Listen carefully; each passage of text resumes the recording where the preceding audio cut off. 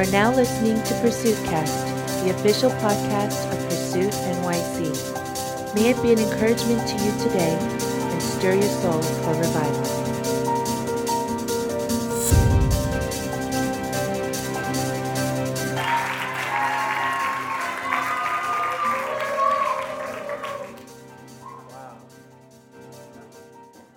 Okay. Hey guys, my name is Kevin, as he just introduced.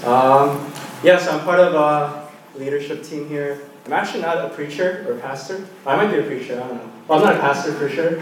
I'm not in seminary. I never took any seminary classes, so take what I say with a grain of salt. I do my best with pursuing God and studying the Word and on Google and stuff like that. So if there's any questions, ask your pastor, don't ask me. Let's just begin. But I think the point of me not even being a pastor but being able to preach, I think that kind of goes along with my message today. I think every single person here, no matter who you are, what you do, how old you are, or how young you are, I think you're called to preach, and it maybe not be on a podium in front of people, but I think with your life, I think every single person is called to be a preacher. I thought of this funny little phrase: "Your medium is your podium." It's kind of catchy. You could tweet that. Let's just get into the text for today. So I'm going to preach on Matthew 5, verses 13 to 16. So I'll just read it for you guys here. "You are the salt of the earth. But if salt loses saltiness, how can it be made salty again? It is no longer good for anything except to be thrown out and trampled underfoot. You are the light of the world. A town built on a hill cannot be hidden. Neither do people light a lamp and put it under a bowl. Instead, they put it on its stand, and it gives light to everyone in the house. In the same way, let your light shine before others, that they may see your good deeds and glorify your Father in heaven." So if you don't get anything out of this sermon, I'm just going to tell you something very important right here on, so you have something already. You need God's voice, to navigate through this life, to understand your calling. So if you don't get anything, just understand you need God's voice. Go after God's voice. Listen to Him. Answer His call. I feel like every single person here has a calling on their lives. It may not look the same. It may look really different, actually. But every single person, I believe, is called to have a relationship with God and, to live that relationship out in wherever you're at. So this passage, actually, it's part of the Sermon on the Mount. And it's actually preached to the disciples. And crowds form and still hear him as he speaks, but it's preached to the disciples on how to live life, after you're saved, after you're in a relationship with God. So every single person that's here, that's saved, this is how we're supposed to be living, as salt and light of the world. So salt, I just want to go through a few different properties of salt. So salt, it's a preservative. So back then, they didn't have, the chemicals that we have now, but they used salt to preserve, actually, all the food, fish, whatever it may be. So as us being salt, we're called to be a preservative. So what does that mean, right? I don't totally know either, but but I feel like it doesn't look like condemning the world. It doesn't look like hating on things in the world. It doesn't look like judging anyone, but really believing the best for people, really seeing the gold in people, really seeing, God's glory in every single person, every single human being, even the nature around us, I think everything. And, what would it look like if we actually acted as a preservative rather than something that's trying to kill things, right? Another thing that salt is, it makes you thirsty, right? Has anyone here had, I'm not trying to knock on Argentinian food, but has anyone here had Argentinian barbecue? 2 people, awesome. All right, you should try it out. So I had it a few weeks back, and I was really excited, right? And I don't know, it's just like the food comes out, it's just like huge mound of meat. And then as we're eating it, it's just like the saltiest thing ever. Like, I'm not trying to knock on Argentina, if anyone's from Argentina, I'm sorry. But but it's like the saltiest food, and I feel like I drank more water than actually the food that was there. And I feel like what salt does is it allows you to thirst after the living God. You know, He's the only one that can satisfy that thirst. And I think if we are called to be salt, don't take this the wrong way. We're called to make people thirsty, right?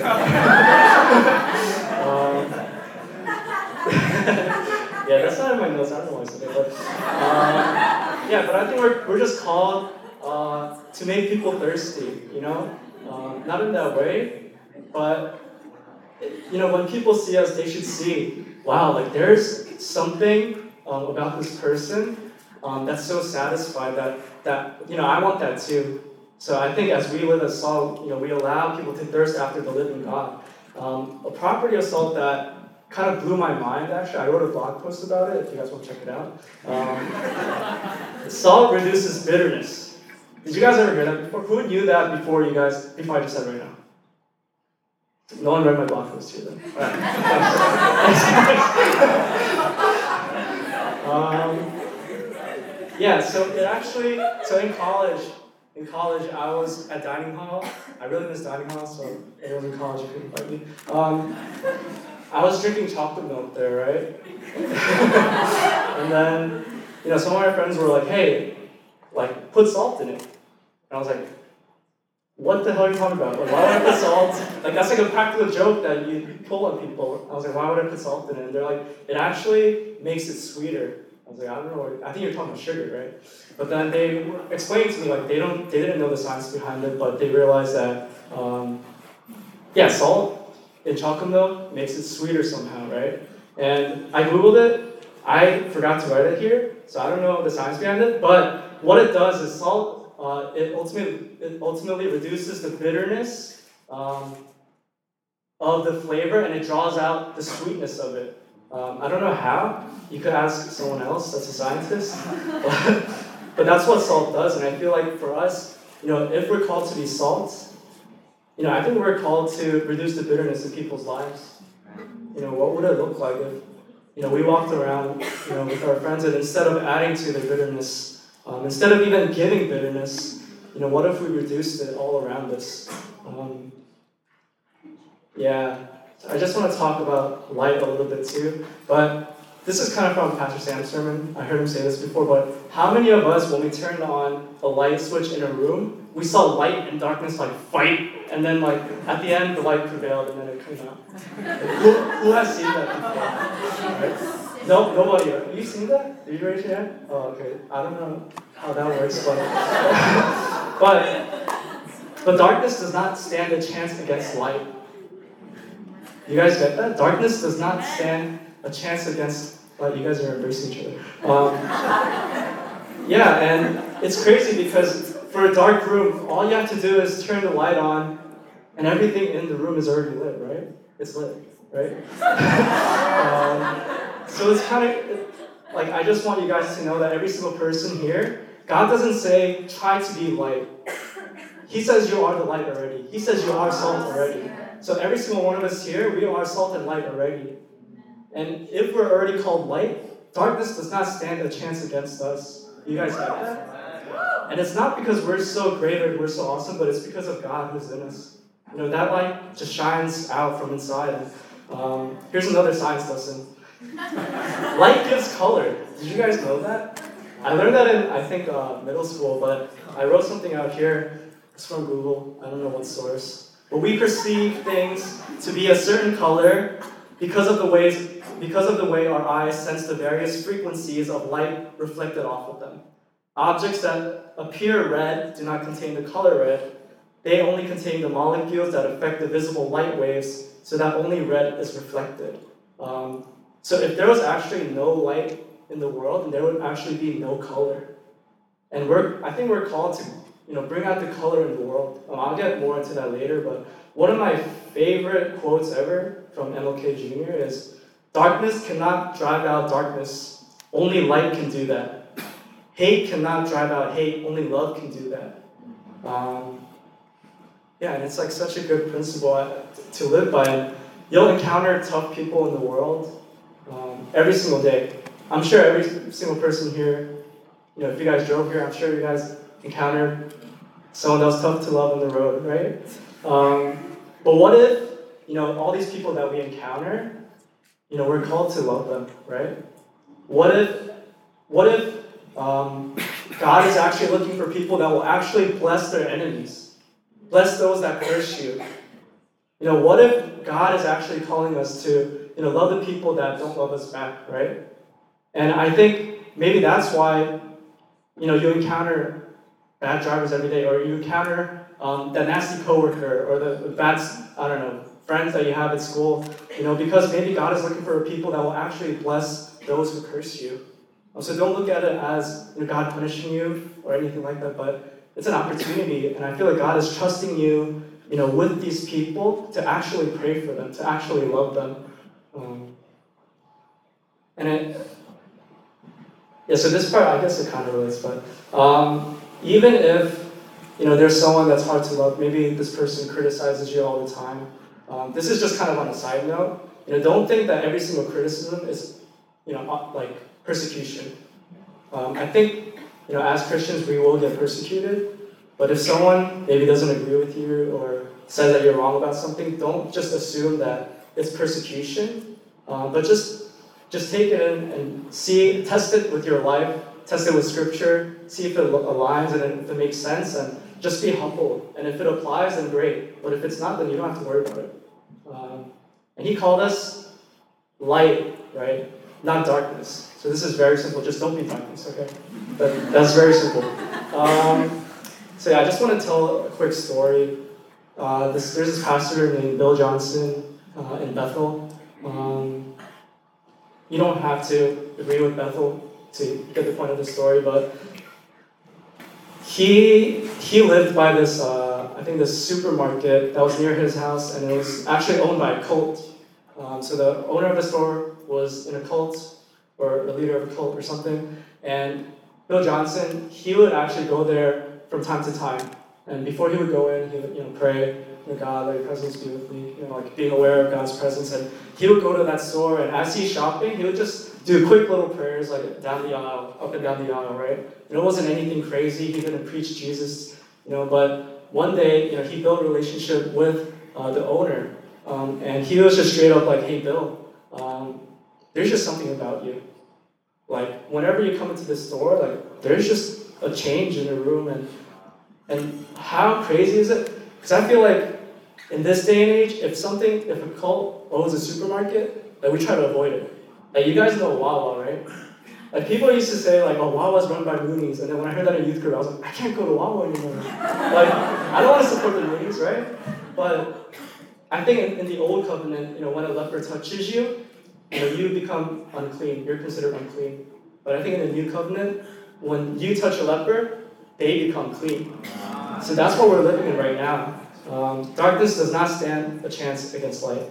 And how engaged, was Jesus with darkness that he was actually called, a glutton, a drunkard, a friend of tax collectors and sinners, right? Do we have any other titles? I think we need to engage with the world. I think we need to engage with the world to actually be, salt and light. I think in every single recipe, I feel like salt is used in every single recipe, right? And I feel like you can actually notice when salt is not there. So when is salt least useful? And I feel like it's just when you don't use it. Like, something's not salty when you don't put salt in it. And I just want to go back to the point of salt bringing out flavor and light bringing out color. This is actually Matthew 5:13-16 in the Message version. And it's really clear. I feel like I could have just said this, and then all the things that I said before would have been understood. But let me tell you why you are here. You're here to be salt seasoning that brings out God flavors of this earth. So it says straight up there that you're here to be salt seasoning that brings out the God flavors of this earth. And here's another way to put it. You're here to be light, bringing out the God colors in the world. So all we're called to do as salt and light, we just need to draw out the colors, and we just need to draw out the flavors that's already here on this earth, in this world. I think we hear so much, how evil, how disgusting this world is, and we forget, like, how great is God that is here, God is in this world, He created this world. And I think we're called to just draw that out in people, in the things around us. And I think a clear, we just have to be who God called us to be, and let people be who God called them to be. And I think I experienced this firsthand, actually with my girlfriend. I didn't tell her that I'm going to use her as an example, but that's Anne. So actually, when we first started dating, we were in the same church. Someone actually came up to me and asked, like, "Hey, Kevin, like, what did you do?" And I was like, "What are you talking about?" And then they're like, "What, like, how are you, walking with God with Anne that she's at a point of no return now? Like, how are you encouraging her so much that she's like so in love with Jesus now?" And I was like, "Oh, I did that?" I was like, "No, I don't think I did anything. I was just thinking, and we could cry all the time. Like, I mean, I'm sorry, but the point is, yeah, I felt like I didn't do anything, but just let her be who God called her to be. And I feel like that's what every single one of us is called to do. We don't have to do anything great. Like, we don't have to teach every single person like how to be like Jesus. We don't have to teach them like you have to live this way or a certain way. But I think you just have to let someone be who God has called them to be and encourage them. And I feel like that's the best way, for the God colors and the flavors to be drawn out in this world. And yeah, I'm kind of hesitant on saying this, but God doesn't call you steak. Do you guys get that? God doesn't call you lobster. He doesn't say you're the steak of this world, right? So He's not calling us to be something so glorious and something so like juicy and awesome, but it's just really simple. Like, we just have to be salt. That's just like a little bit of seasoning, like in recipes, right? Like, we don't have to be anything crazy, but we just have to be who God called us to be. Just simply draw out the glory of God in others and in the world. Just by being who God called you to be. We have a huge responsibility, in being called salt and light, but it's very simple. It's not the most, grandiose thing, but you definitely notice when it's not there. And I love that Josh talked about, unity before we started, but you never see, salt and light like fighting each other, right? Like, let's say you're at like a concert, right? Actually, is this? Honestly, let's say you're at a concert, right? And you see all these different types of lights, and it's like flashing all these different colors, but you never see it, being against each other. Like, it just looks nice. Or even fireworks, right? When you see fireworks, you see all these different lights and colors, but it all just works really well together. And I think even in salt too, I don't think every single grain of salt looks exactly the same, but it all works together. It doesn't try to fight each other. The big ones don't try to tell the little ones to go away, but but it all just works together. And I want to read Mark chapter 9, verse 50. This is the Passion Translation. Salt is excellent for seasoning, but if salt becomes tasteless, how can its flavor ever be restored? Your lives, like salt, are to season and preserve, so don't lose your flavor, and preserve the peace in your union with one another. So I was kind of reading that, and I was like, the last part just sounds kind of random. Preserve the peace in your union with one another. And that's how you don't lose your flavor. So I actually looked up the footnotes of it, and it says, constantly have salt in yourselves. That is, our lives are to become salty for God. Aramaic speakers refer to salt as a symbol of faithfulness in friendship. The Jews observed a salt covenant. Jesus instructs his followers to be faithful friends to one another, to live in peace. So at the end of the day, there's many different types of people, there's many different types of salt and light, but in the end, it's still salt and light. In the end, we're all still believers, right? It's about unity, not uniformity. I've heard that quote so many times, I don't even know who said it, but it's about unity, not uniformity. Not every single one of us are going to look the same. I think even sometimes our view of God, our understanding of God, it doesn't look exactly the same. But I think we can all complement it with each other and actually go after the full truth, not by just disengaging with anyone that doesn't look like us or believe in the same things that we do, but actually having conversations. I feel like the past few months or the past year or so, there's been so much talk, like reformed versus like charismatic or whatever, stuff like that. And people will say like I'm reformed or I'm charismatic, but for me, I don't know what I am. I just love Jesus. That's it. I feel like it's really simple. Just go to the Bible, hear from God, test it, and I feel like that's what it's about. It's not about exactly what line of theology that you need to cling on to or believe in. Actually, I heard a quote from Bill Johnson when we were at the conference recently, but I forgot who, but it was two famous theologians, but they said, we loved more when we knew less. I think just let that sink in a little. It doesn't mean, don't learn. It doesn't mean, don't know things, but we loved more when we knew less. I think as we grow in knowledge, we try so hard to nitpick at every single thing, and it actually makes us lose the love that we have for each other. So going back to being salt and light of the earth and of the world, we're useless unless we actually engage with the world. God says, who puts light under a basket? And I feel like we're kind of entering this paradigm shift where there's no longer something that's sacred versus secular. I think people ask, should I be in full-time ministry? And I understand that that's an occupational thing, but I think if you're a believer, you're in full-time ministry. Right. You're a high priest as soon as you become a believer. And every single one of us here is called to full-time ministry because we are a believer of Jesus Christ. It's no longer about just a pastor or just a missionary. I'm not knocking pastors or missionaries, but it's not limited to them anymore. And I feel like that puts a huge responsibility on every single one of us here too, to actually go after faith, to understand that faith is our own, to actually have a personal relationship with God. We're not in the times where the high priest was the only one that could enter the presence of God and possibly die. That doesn't happen anymore. But every single one of us, we have direct access to God because of Jesus Christ. For God so loved the world, right?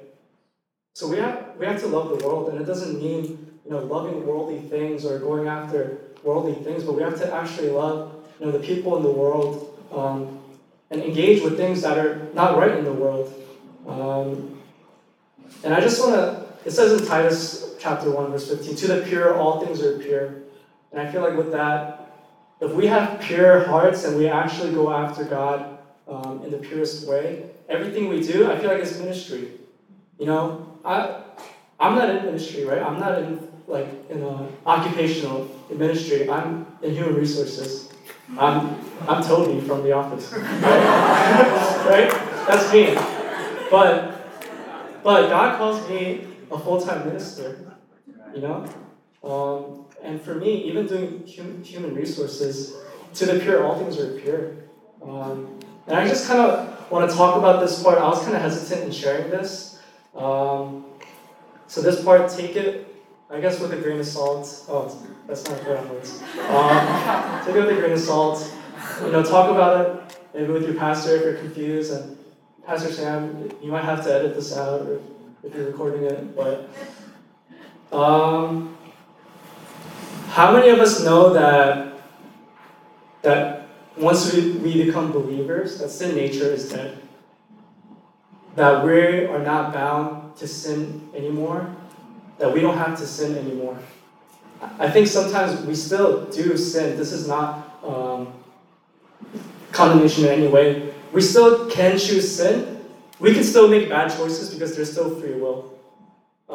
If you think about Adam and Eve, they didn't have sin nature when they sinned, right? So you can still make bad choices even though you don't have sin nature in us. And I feel like when I understood that, that I'm not bound to sin nature anymore, that God doesn't call me sinner anymore. I'm a sinner saved by grace, but then once I enter salvation, He calls me saint. He calls me a new creation. He cleansed my mind. He called me pure. He calls me holy righteous. And we don't have to choose sin anymore. And I think that freed me so much. But then after a while, I was still sometimes like getting angry or I don't know, saying bad things about people. I don't know, whatever it may be. It was still like, there was still like sin, I felt like, in my life. And I realized that's not because of the sin nature, but it could have been either one of two things. I feel like one, I think temptations come from the enemy. How many of us know that temptation is not sin? That even Jesus Christ was tempted. So as soon as you're tempted with something, don't think that you sinned already. But understand that in that moment, you have the choice to choose Jesus or to choose sin. But you have that choice. That God freed us, and it's the grace it's not only the grace that saved us, but it empowers us and it transforms us. He calls us a new creation, new mind. He purified us, and it might come from habit, or we just don't have the right understanding of God in that. I think maybe sometimes we sin because we don't trust God in these areas of our lives. That He can bring, the best pleasure possible, or that He can bring the most fun possible, or that He can, whatever it may be. I think maybe it's just because we don't trust God in this character or in this part of our lives, and I feel like that actually puts more of a responsibility on every single one of us to actually, fight these battles and to understand that when we sin, it's not just because you're a sinner or you're have sin nature, but you actually have the opportunity now to grow in God in this way. So let's say you choose to go out, get drunk, because that's more fun, right? But if we understand that God has more fun for us than that, then we understand we don't have to choose that anymore. And it actually fixes that part of the relationship. It freed me, it made me take more responsibility for the stupid choices or bad choices, and it redeems every single bad choice that you make, because it just shows you which area of your life is broken. It shows you which part of your relationship with God is broken, and it's His grace that leads us to transformation. So temptation is not sin. I think it just holds every single person responsible for their own faith. So I was thinking, working full time. I've been out of college for 3 years now, but then, I was thinking, it's like the grind every single day. Full-time job, 9 to 5, and I was looking at, sometimes pastors put up things that they're doing during the day. And sometimes, they're at EMP, or they're playing, like, soccer or something, right? And so I was like, oh man, how great would it be, to be a pastor? I get to go to morning prayer every day. I could just read the word or, read a book and just learn and I'd be so close to God. Like, pastors are so lucky because they could be so close to God.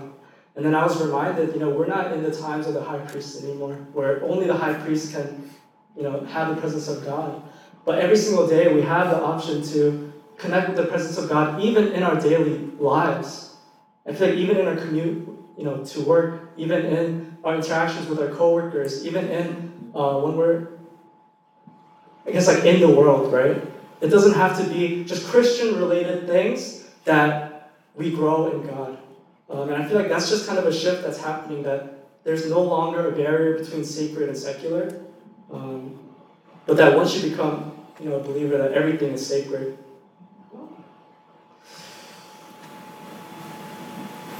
And once again, I'm not, knocking pastors or missionaries or anything. I'm just trying to, shift, the value of relationship with God onto every single one of us here. Not just a certain group of people. And whatever you do, Colossians chapter 3, verse 17, whatever you do, whether in word or deed, do it all in the name of the Lord Jesus, giving thanks to God the Father through him. My pastor, Pastor Jay, actually, he gave a great sermon on this, but we're called to represent Jesus Christ in everything that we do. Even like when we order food or even dealing with customer service, I feel like, and no one likes customer service, but I'm sorry to the people that work in customer service, but customer service is just hard to deal with, and I feel like if we represent Jesus doing it, that's just a bit of light, and that's just a bit of adding flavor to the world where normally they don't get flavor or they don't see light. And and I think there was a time where at work I was given an assignment, and I'm in HR, but my manager was like, "Hey, I need you to work on this." And then as I looked at it, it was more like accounting stuff, or like finances, or something I didn't study at all. So I was like, "Oh shoot, like I don't know how to do this." But I was pretty new at my job still, so I just wanted to, say yes and just try to do a good job. But as I looked at it more and more, I was like, I literally don't know what to do. So I literally prayed, right? I just prayed, and I was like, God, like you need to help me, or I'm gonna get fired, right? And then I just attempted to work on it, just praying to God, and for some reason, God actually gave me wisdom in that moment, and I was actually doing it, and I was like, oh, I think this is actually right. And I just kept working on it, I finished it, and then I showed it to my manager, and she was actually impressed. She was like, wow, Kevin, like this is exactly what it is. But actually, you flipped like these two parts, and you actually did the whole thing like wrong, right? So I was like, oh, what the heck? Like I thought, like, God, are you betrayed? I was like, God, I thought it was supposed to be this way, but I was like, oh shoot, I'm so sorry. I'll redo it in the way that you asked me to. But actually, for some reason, I had a feeling like, no, I think this is right. So I actually saved it in a separate file, and then I fixed it in the way that she told me to, right? And then I give it back to her, and she gives it to her boss, and her boss responds saying, hey, it's supposed to be in this way. And then the way that she explained it was exactly the way that I did it. So I was like, oh my gosh. And she was like, Kevin, I'm so sorry, but you have to redo it again. And I was like, no, I don't. I actually saved it because I felt like I had to save it. So I gave it to her, and then at that time, like, she was so impressed, like, they were clapping for me in the office. Yeah,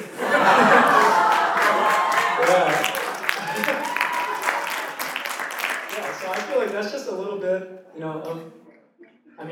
I wish the story ended, really well, but in that moment, I wish I was able to say, like, hey, listen, like, the way that this happened is because I actually asked God for wisdom. I wish I was that brave and had that much courage, but I don't believe that this is the last time that this will happen, because I do a lot of things I don't know what I'm doing, so next time I'll say something. But I think this is just a way that we can be a light, even in the workplace. And I think in this new era of just sold out people not being just pastors or missionaries, I think God will call you to places that you don't understand. And I think God will give you assignments that you don't understand. And it's all over the Bible when you look at it. For example, Noah, right? You guys know the story of Noah? He was called to build an ark, right? And he's just, spending all day building an ark, and his neighbors are like, Noah, like, what are you doing? And Noah's like, oh, like, God told me to, it's gonna rain. And they're like, what the heck, like, this guy's crazy. Like, they don't associate with them. They're like, oh, this guy's so weird, he just builds, like, this thing. And I think when God speaks to you, not every single person around you will understand it. When God gives you a special assignment, like, not every single person around you, maybe even your friends or even your family, like, they might not get it. That doesn't mean to detach from community. Obviously, still stay in community, but understand that maybe if God's voice is calling you to this, maybe it actually is God. Just give it a try. And I feel like a crazy thing, I don't know if you guys know Sean Bowles, but him and his ministry actually, they felt called to go to a porn convention, right? And it's just like, what the heck? Like, why would a ministry go to a porn convention? Like, they're gonna make Expression 58, Exposed.com, like what's wrong with these people? Like, Sean Bowles is fake or he's a pervert. But they decided to go, right? Because they felt like God was calling him to go to this place, and it's crazy because when he was there, he gave a word of knowledge to one of these female actresses, and it connected with her so much that she actually repented from that life. And it's like so crazy, like how does that happen? Like that kind of story, it doesn't make sense, right? And what if Sean Bowles was just like, God, like, I don't think this is right. And he just like passed it over. But sometimes like it won't look exactly like what you're used to. I think we need to really listen for God's voice and understand that it's not going to look like everything that we've seen already. Noah was told to build an ark. Samson was told not to cut his hair. Like that's just weird, right?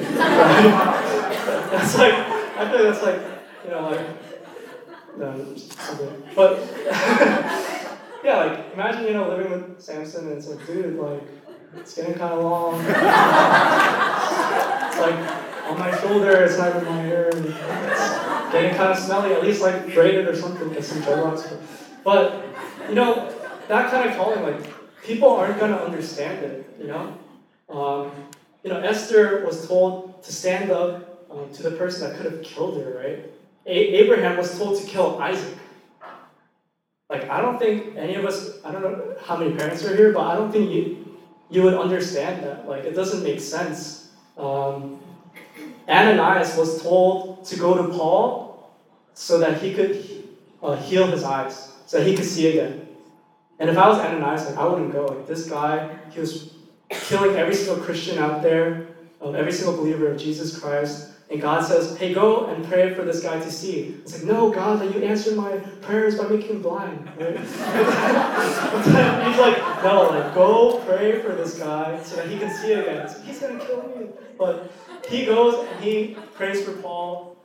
And even Barnabas, he was told to stick with Paul. Even the other apostles, they were like, I don't know if he's trustworthy. Like, he killed like everyone I know. But for some reason, Barnabas was like, this is my assignment. I'm supposed to encourage this guy. I'm supposed to walk with this guy. And imagine if that didn't happen. Like, we don't have the New Testament, right? Like, he wrote like everything. But and I think the last thing was Jesus was told to get caught and crucified. It doesn't make sense. Peter decides to cut off the guy's ear, and Jesus is like, no, and he heals him. And Peter just, what the heck? I'm on your side, Jesus, right? But it's just crazy. Like, and I think we see a pattern about God from here on. And I think the pattern is that there is no pattern, right? Like, there's no pattern to what God does, who God uses, and what he calls us to do. And so don't think you're crazy if maybe God tells you to go to KFC like tomorrow at 2 p.m. or something like that. Or something crazy, like, I don't know, just try it and just risk it in faith. And I don't know if you guys know Judah Smith, but he's a pastor, I think in Seattle. And he was on a panel with Rich Wilkerson Jr., Carl Lentz, and some other guy. I can't pronounce his last name. His first name's Chad. But it's crazy because they were just asking him questions, and he was, it's just a Q&A session. And this was a point that actually blew my mind. So he was kind of, like, people were saying like, oh, like, how come, you hang out with Justin Bieber? And he's just like, let me break it down to you. You know that verse, whoever does not love the least of these, when I was hungry and sick and didn't have a house like you, you did all those things. He said often, it's applied to just, third world countries. Only like the slums and only the poor. But what if the least of these to you is someone else? And to him, it was the celebrities. To him, the celebrities were the people that were the least of these, that no one was giving attention to, that they didn't have community. And he was like, God, these are the people that you're highlighting to me, so I'm going to go after it. And it's crazy because when people talk crap about Justin Bieber, Judah Smith can go like, hey, don't talk crap about my church member. And I think that's just a huge shift in perspective, that Justin Bieber is someone's church member. He's part of someone's flock. Now I'm praying for Kanye West to be a part of ours.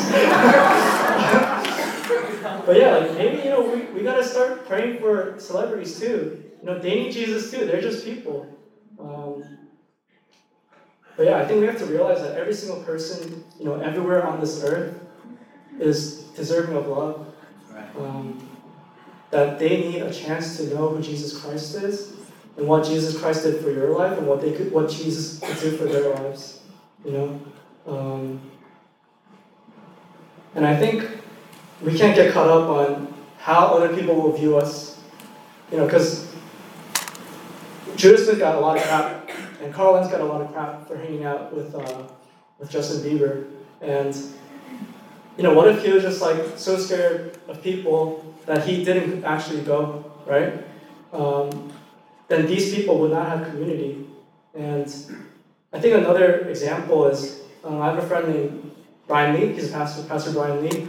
And to him, the least of these was actually the dancer community. And it's weird because, like, dancer community, that's just, like, there's a community of dancers, like, that just looks funny. But he's actually, like, doing work there, like, he's there engaging with these dancers. He's a dancer himself. He's going out teaching classes. And for him to actually be able to build a relationship with these people, that in hard times, they actually reach out to him. And I've seen his friends actually come to our church because they knew that he was a Christian. They knew that he had Jesus Christ. They saw something else in him that they didn't see in the people around them. And to him, the least of these was the dancer community. And no one was reaching out to these people. And I'm sure every single person here, we have someone or a group of people that is the least of these. And I feel like God is just calling every single person to just go after it. Yeah, and I think in the future, I would want my kids to be in public school versus private school. I mean, maybe not private school, versus like a Christian school, because I want to see my kids become, light of the world. I want to see them engage with darkness and actually not turn into darkness, but actually infect darkness and make it light. I just want to invite the praise team to come up. Yeah, and I feel like I'm starting to see the value of having choices, but making the right one. And I feel like if you start taking all the bad choices out, of our lives, like let's say you're addicted to like social media, so you decide to just quit social media. I feel like when you have an opportunity to choose something, I think there's more value in that.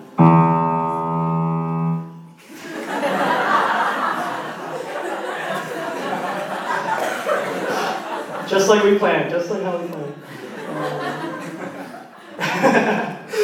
But yeah, so, I'm almost finished. Thanks so much for just bearing with me. It's my second time preaching. The last time was actually with Pursuit too, but I just want to talk about this imagery that I heard recently from a pastor, and he's talking about like a dislocated shoulder.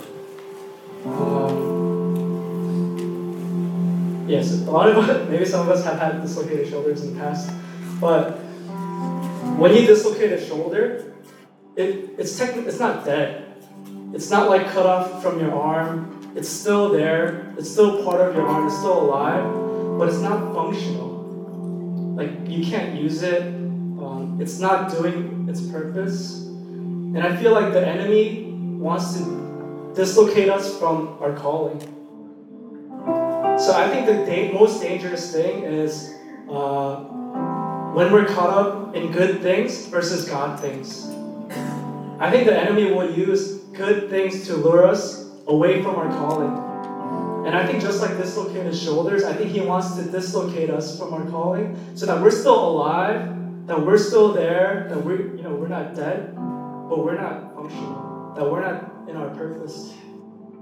And I think tonight, a lot of us maybe we'll be brought back to some of the things that we thought were worldly, or some of the things that we thought we couldn't engage with anymore just because it didn't look Christian. And I think every single one of us is called to just engage with the world. I think Tom White, he's like this crazy guy, crazy white guy with dreadlocks. Then you just know he's crazy, white guy with dreadlocks, like that's just crazy. But he's always talking about how he's not a street evangelist, but he's just living a lifestyle of Jesus, of Christianity. And he says, like, you don't have to be a street evangelist, but you have to walk to lunch.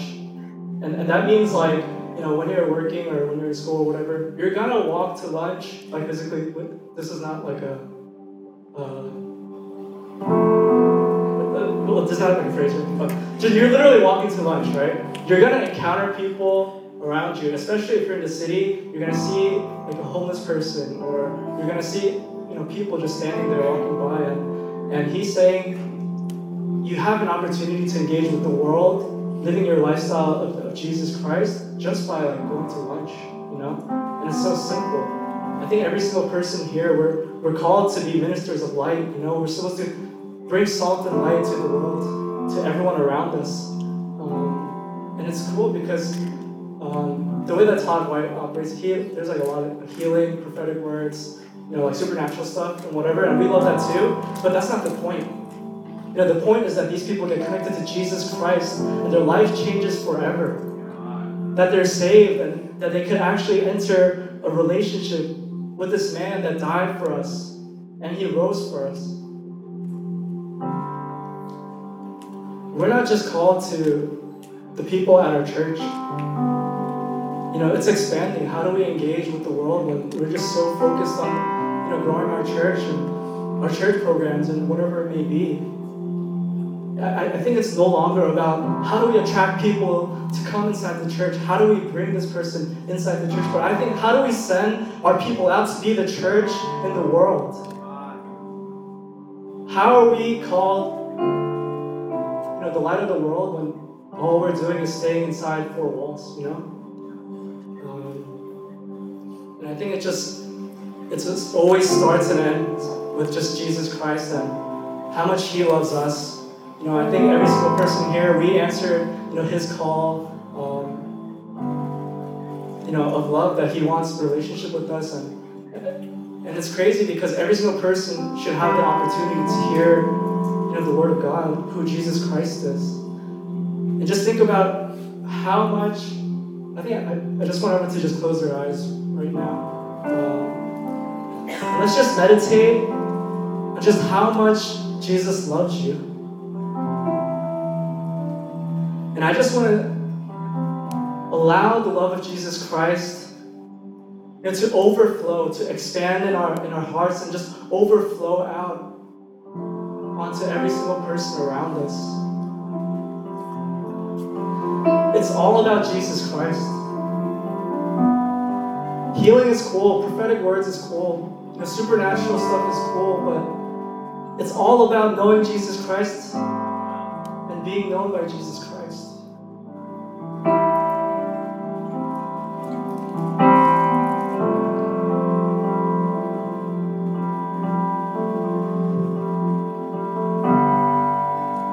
I think I just want to give an invitation.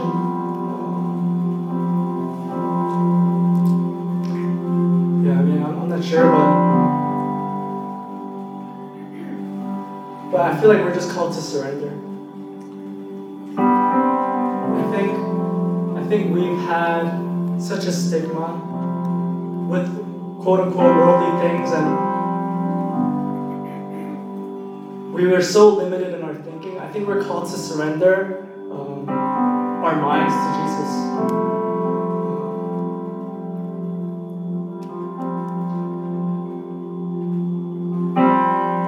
So I think whoever wants to just surrender your past knowledge and your past mindsets and letting God, giving God the space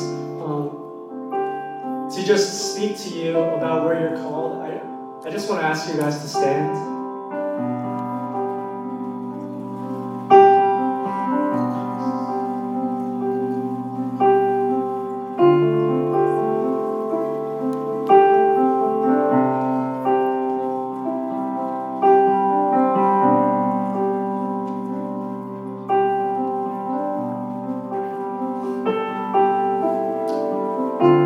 God is speaking to every single one of us right now.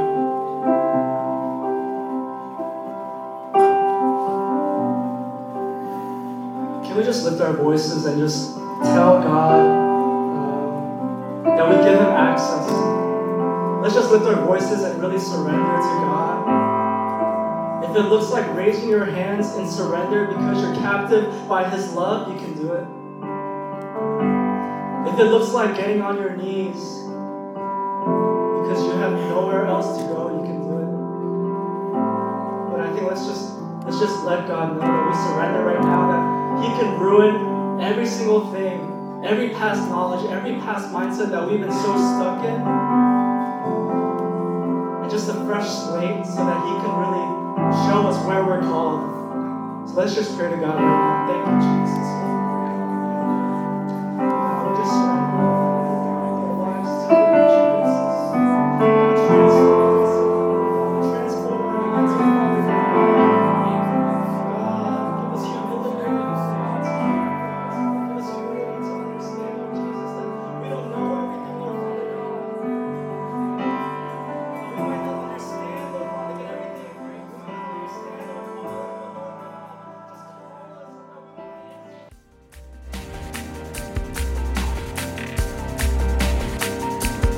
Thank you for listening to PursuitCast. For more information on the ministry of Pursuit NYC, please visit us on the web at www.pursuitnyc.org. Revival or bust.